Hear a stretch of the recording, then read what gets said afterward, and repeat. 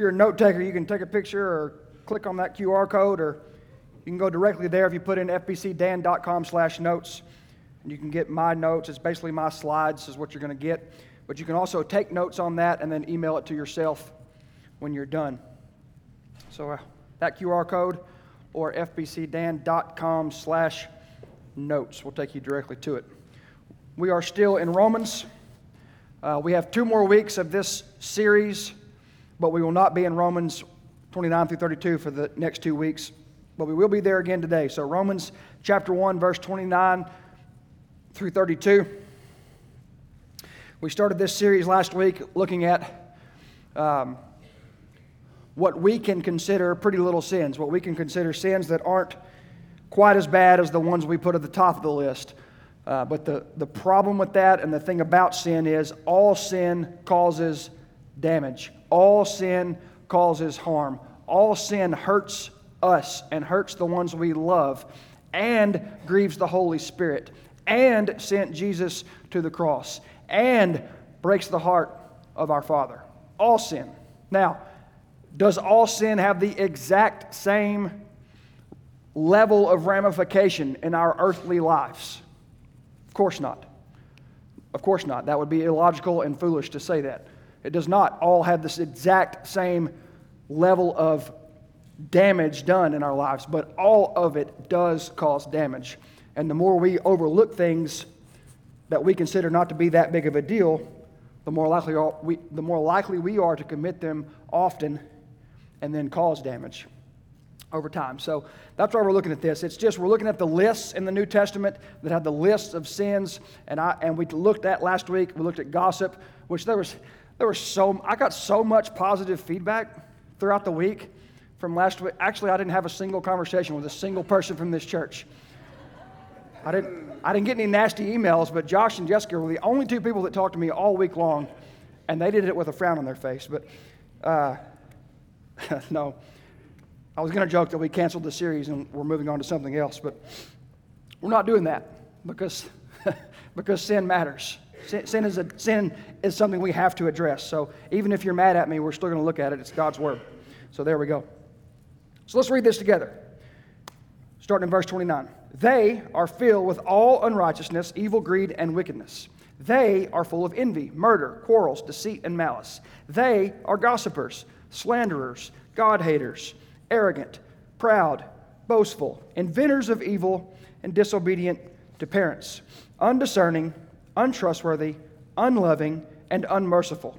Although they know full well God's just sentence, that those who practice such things deserve to die, they not only do them, but even applaud others who practice them. So this is Paul laying the groundwork for the description of humanity. He goes through a few phases in this whole section.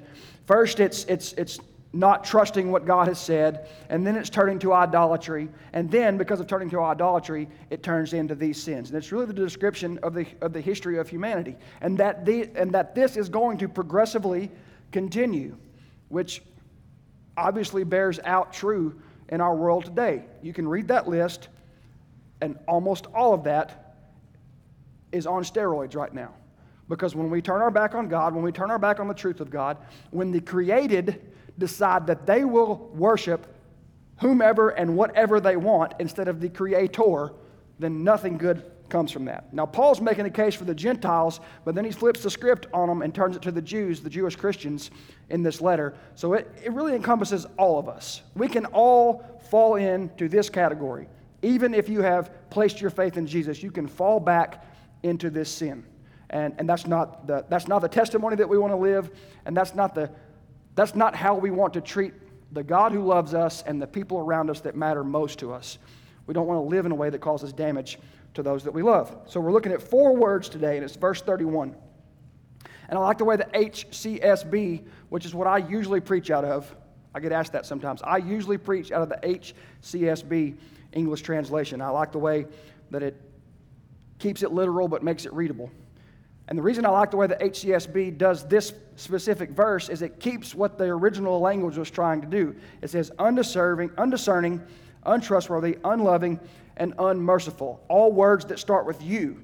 which keeps kind of the feel of what the Greek was trying to do. The Greek is asuntos, astragos, and eleamon. Those are the four words right there. You'll notice that each word starts with the letter A, which is alpha in the Greek. And some of us remember from school that when Greek or Latin starts with A, then it means the opposite of what the word means, right? So when the word starts with A, then it's saying not this, or not that, or opposite of this, or opposite of that. And so that's the HCSB keeps that feel with the way that it says "un" at the beginning of all of it. It's not exactly the way all English translations say it, but they're all pretty close on this. They're not hard words to translate. But you've got these four words here, and you would have caught that in the Greek. These are grouped together. This is saying something. And so we're going to dig into these four words, and then we're going to spend a little more extra time in worship today than we normally do at the end of the service. So, this first word, asunitas, undiscerning, means unintelligent. It means without understanding, which is the way several English translations translate it, just directly, without understanding. It means stupid, which I know is not a very nice word sometimes. The implication of the word is wickedness, foolishness as in wickedness, stupid as in wickedness, not just unintelligent, but unintelligent in wickedness, foolish, without understanding, senseless, dull, foolish. 5 times in the New Testament, 5 times this word is used. One of those times is in Matthew chapter 15. In Matthew chapter 15, the Pharisees and the scribes asked Jesus, "Why do your disciples break the tradition of the elders?" I love that part. Not why do they break God's law? Why do they break the tradition of the elders? It's a very, very revealing statement by the Pharisees, what they're worried about, what they're concerned about. So why did they break the tradition of the elders? And in this case, the tradition that they were breaking was not washing their hands before they ate, which was considered a big no-no. You couldn't do that. You were a bad, dirty sinner. Some of y'all don't even do it after you go to the bathroom, for goodness sake, but they were getting in trouble for doing it. Sorry, I just kind of slipped out. That's a weird thing to me. I don't know. You should do that. That's really gross.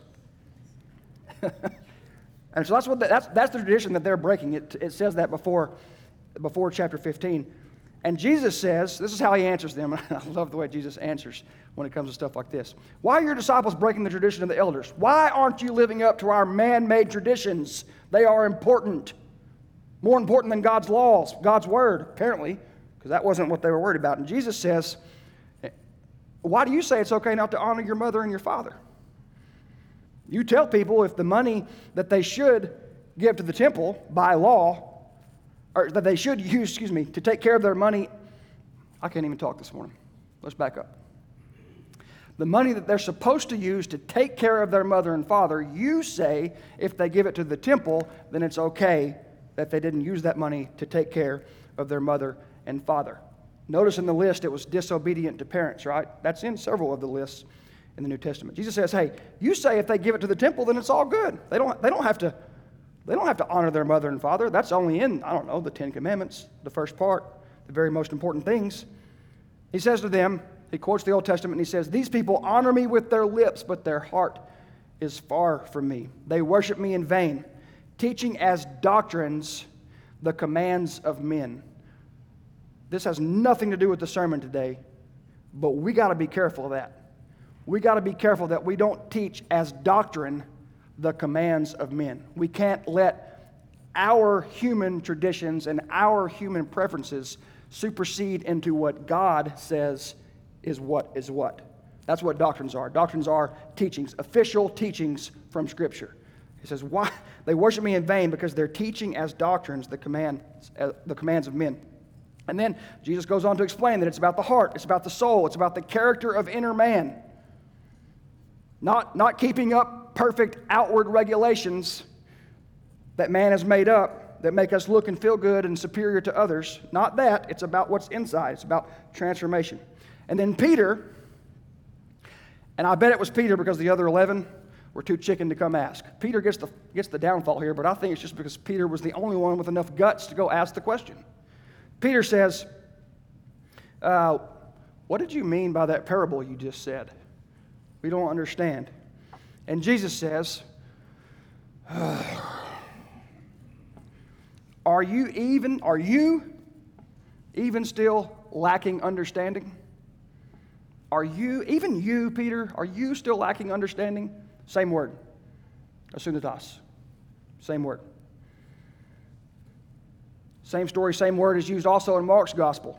Same exact thing. And then the other 3 times this word is used is in Romans. All used in a sense of lacking understanding. Lacking understanding. It's related to the Hebrew word nawal. Nawal, okay? And that's in Isaiah 32:6. Check out the same concept being used in the Old Testament. Isaiah 32:6. For a fool, nawal, speaks foolishness, nawal, in his mind, plots and his mind plots iniquity. He lives in a godless way and speaks falsely about the Lord. He leaves the hungry empty and deprives the thirsty of a drink. In other words, the undiscerning person, the person that lives with the Asunatos, the undiscerning person says, live it up. Do what you want. Life is short. YOLO. You only live once, baby. Live it up. Hey, the most important thing is to make memories. We say that sometimes. No. The most important thing is to live right by God. That's the most important thing. To live for God and to live His ways.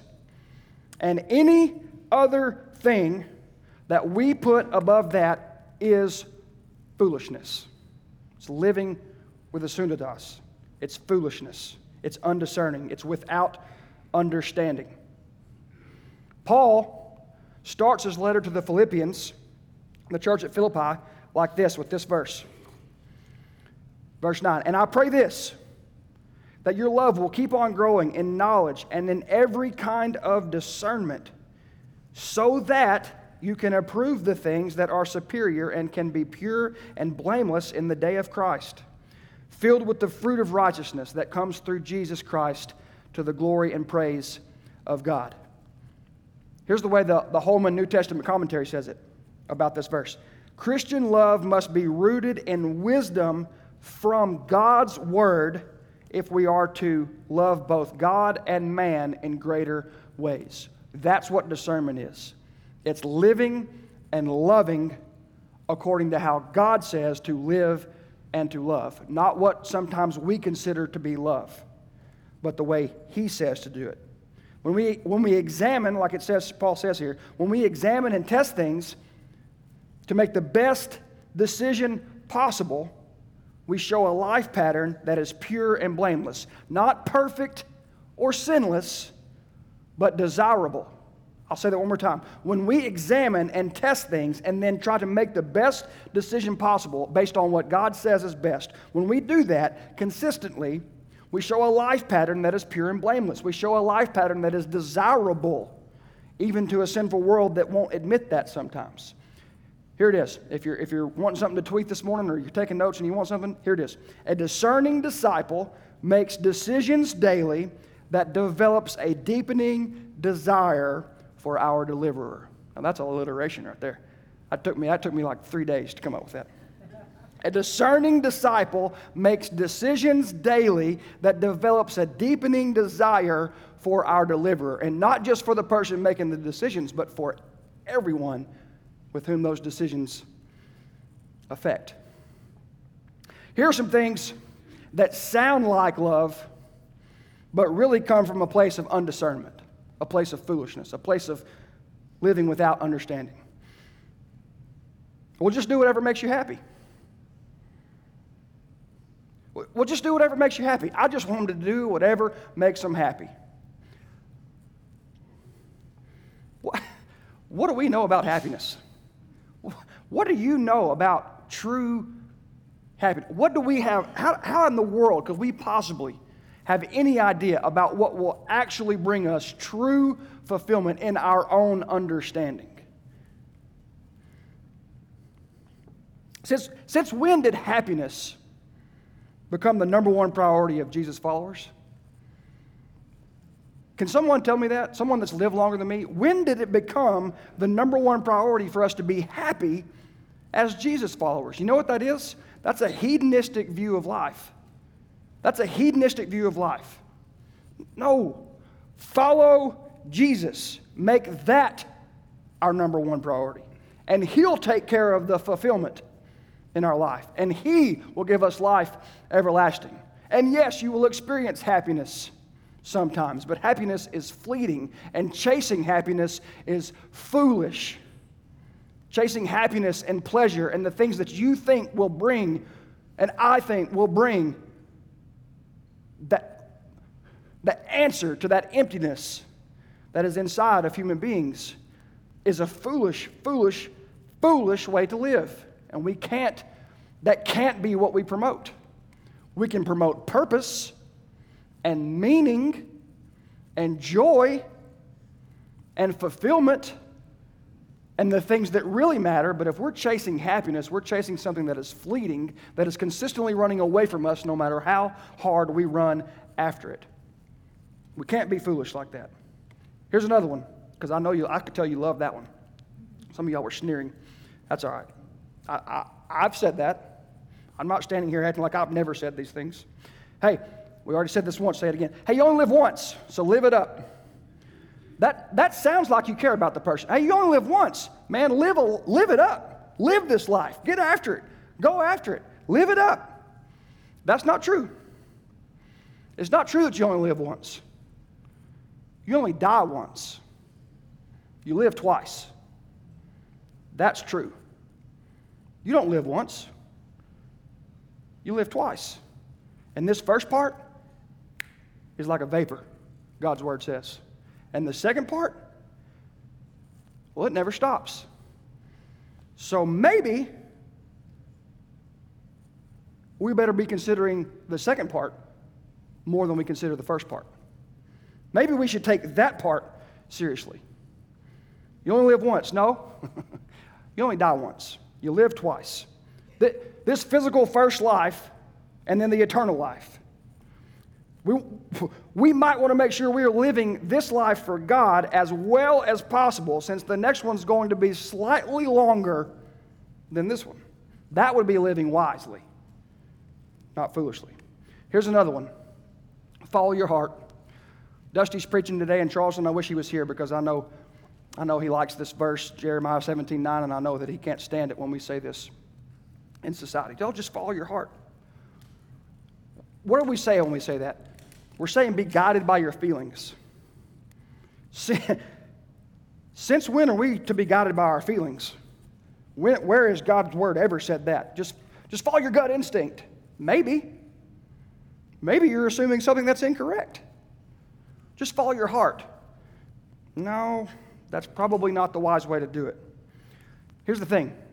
If we're following our feelings, we're following our limited understanding of what anything is and anything that is taking place. So we better be looking to something outside of and better than and more capable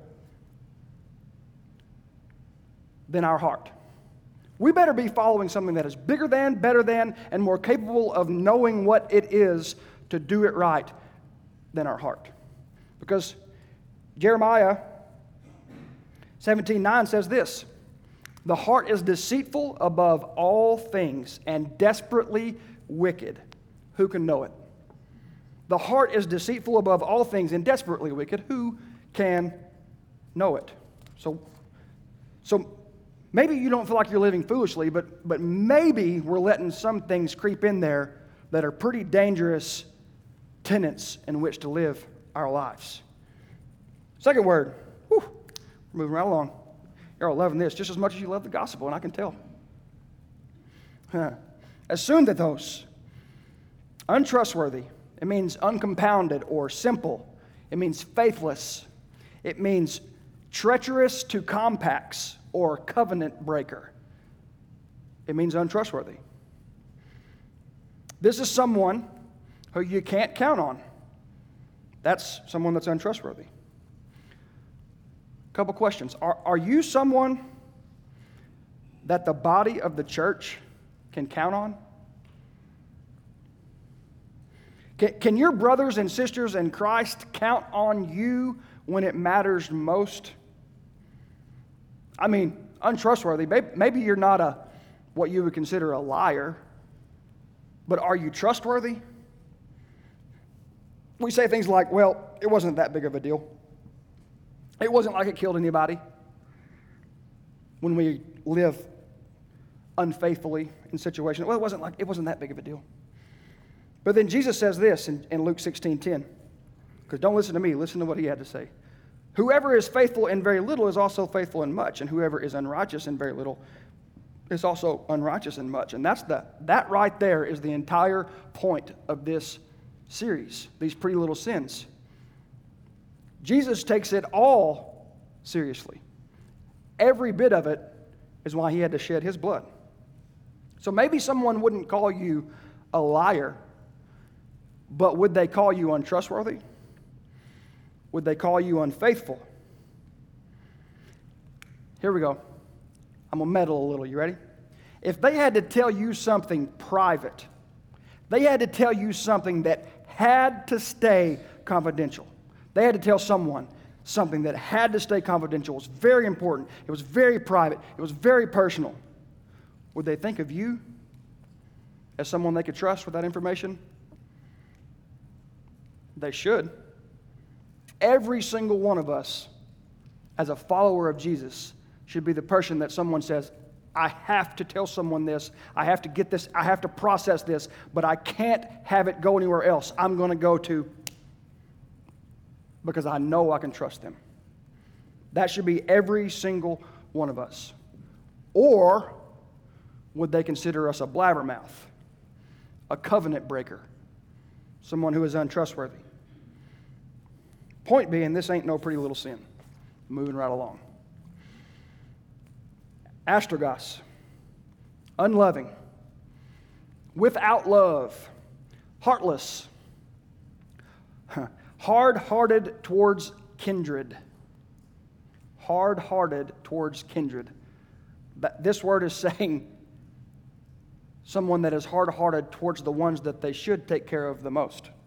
Hard-hearted towards kindred. Or it literally means without natural affection, which is the way the King James says it. Without natural affection. Without affection in a situation where anyone would have affection. Without natural affection. Check this out. 2 Timothy. But know this, difficult times will come in the last days, for people will be lovers of self, lovers of money, boastful, proud, blasphemers, disobedient to parents, ungrateful, unholy. Verse 3 in 2 Timothy 3. Unloving, irreconcilable, slanderers, without self-control, brutal, without love for what is good, traitors, reckless, conceited, lovers of pleasure rather than lovers of God, holding to the form of godliness but denying its power. Avoid these people. Unloving, same word right there, astragos, and used at the beginning of verse 3. What are we called to be? As followers of Jesus, what are we called to be? Paul says it this way in the same letter to the Christians in Rome in chapter 12, the same book that we started in today. Chapter 12, verse 9. Love must be without hypocrisy. Detest evil. Cling to what is good. Show family affection to one another with brotherly love. Outdo one another in showing honor. And I wonder if you might be thinking, well, I'm not unloving. I mean, I'm a Christian. That's kind of our thing. I'm not unloving. I care about people. I care about people. Notice here what it says. It says to show family affection to one another. To show family affection to one another. What is family affection? You know what it is. It's how we put up with each other in our families because they're family. And you keep loving them anyway, even when sometimes you just want to strangle them, but you don't because they're family, and you continue to love for them and you continue to care for them. That's family affection. You know, they say you can pick your friends, but you can't pick your family, right? We just hang in there with family. That's what Paul's talking about. That's what love must be to one another. not just to our family. It says to one another. We're supposed to love like that to the church. That's what the one another is. Not one another doesn't mean every single person you ever come in contact with. It's talking specifically to Jesus followers loving other Jesus followers. Jesus followers taking care of each other. I want to ask us all to think about this question. We say we care about people, and many of us do, and I'm not trying to just beat us up here today, but we say we care about people, but here's one question, and I hope it gets under your skin as much as it got under mine. Do you care about people, or do you care about your people? Do you care about people, or do you just care about your people? The ones closest to you, right there within arm's reach. You do nice things for people in your circle. I have no doubt about that. You sacrifice for them. You are kind to them. You serve them. You pray for them and with them. You go out of your way for them, for your people. What about the single mom?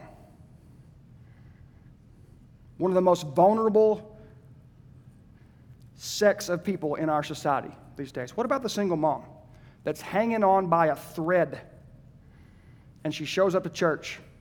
This church, any church, nearly every church.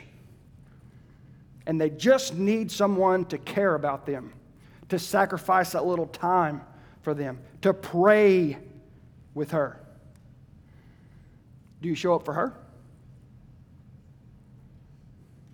Or like the skit that Dusty did, some of y'all remember? The skit that Dusty did several months back, leading into a sermon that he preached. Like that skit, are you like the ones that were in that skit that were like, what's she here for? How'd she end up single anyway? Know what I mean? You know, she's probably just here looking for somebody to shack up with, et cetera, et cetera, et cetera. Guess what, church? People can feel it when that's your heart. And shame on us for ever looking down on someone who's just trying to make it in this world, just like you and just like me or anybody else. Nobody has ever been radically changed for Jesus because of the judgmental heart of supposed Christians. Somebody better write that down. If I was my preacher back home, he used to have an amen sign. He would have held it up right then because he would have got an amen one way or the other. Nobody ever has been radically changed for Jesus because of the judgmental heart of supposed Christians. But, thank you, sir. But being disarmingly kind, doing good for someone, especially when they could never repay you or you would never get any recognition for it, loving like Jesus, that's been radically changing people. That's been radically leading people to a relationship with Jesus for nearly 2,000 years now. And that is still the same formula that works today. Being radically, disarmingly kind to someone, especially when they don't deserve it, especially when they can't give you something back, especially when no one will ever know that you did something kind for that person. I love the further description that Paul gives of this right here in this verse. Outdo one another in showing honor. The word here is time. The word here is time in the Greek. The same word Paul uses in 1 Corinthians 6:20 when he says, "For you were bought at a price." Time. You were bought at a price. That at a price, that's time. That's the same honor that Paul's talking about right here, showing honor. Same word. It means the same thing, but we have multiple words for it in English. Honor here, at a price later. So what? So what am I saying? I'm saying do things for others at a price. Do things for others that will cost you something. Most of the time when it comes to honoring each other, what it costs most is our pride. Because you're lifting somebody else up and not you. I would be lifting someone else up and not me. That's what honor does. That's what doing something at a price, timē, does. Costs us a little bit of our ego most of the time. We were bought at a price. We were bought at a price, church.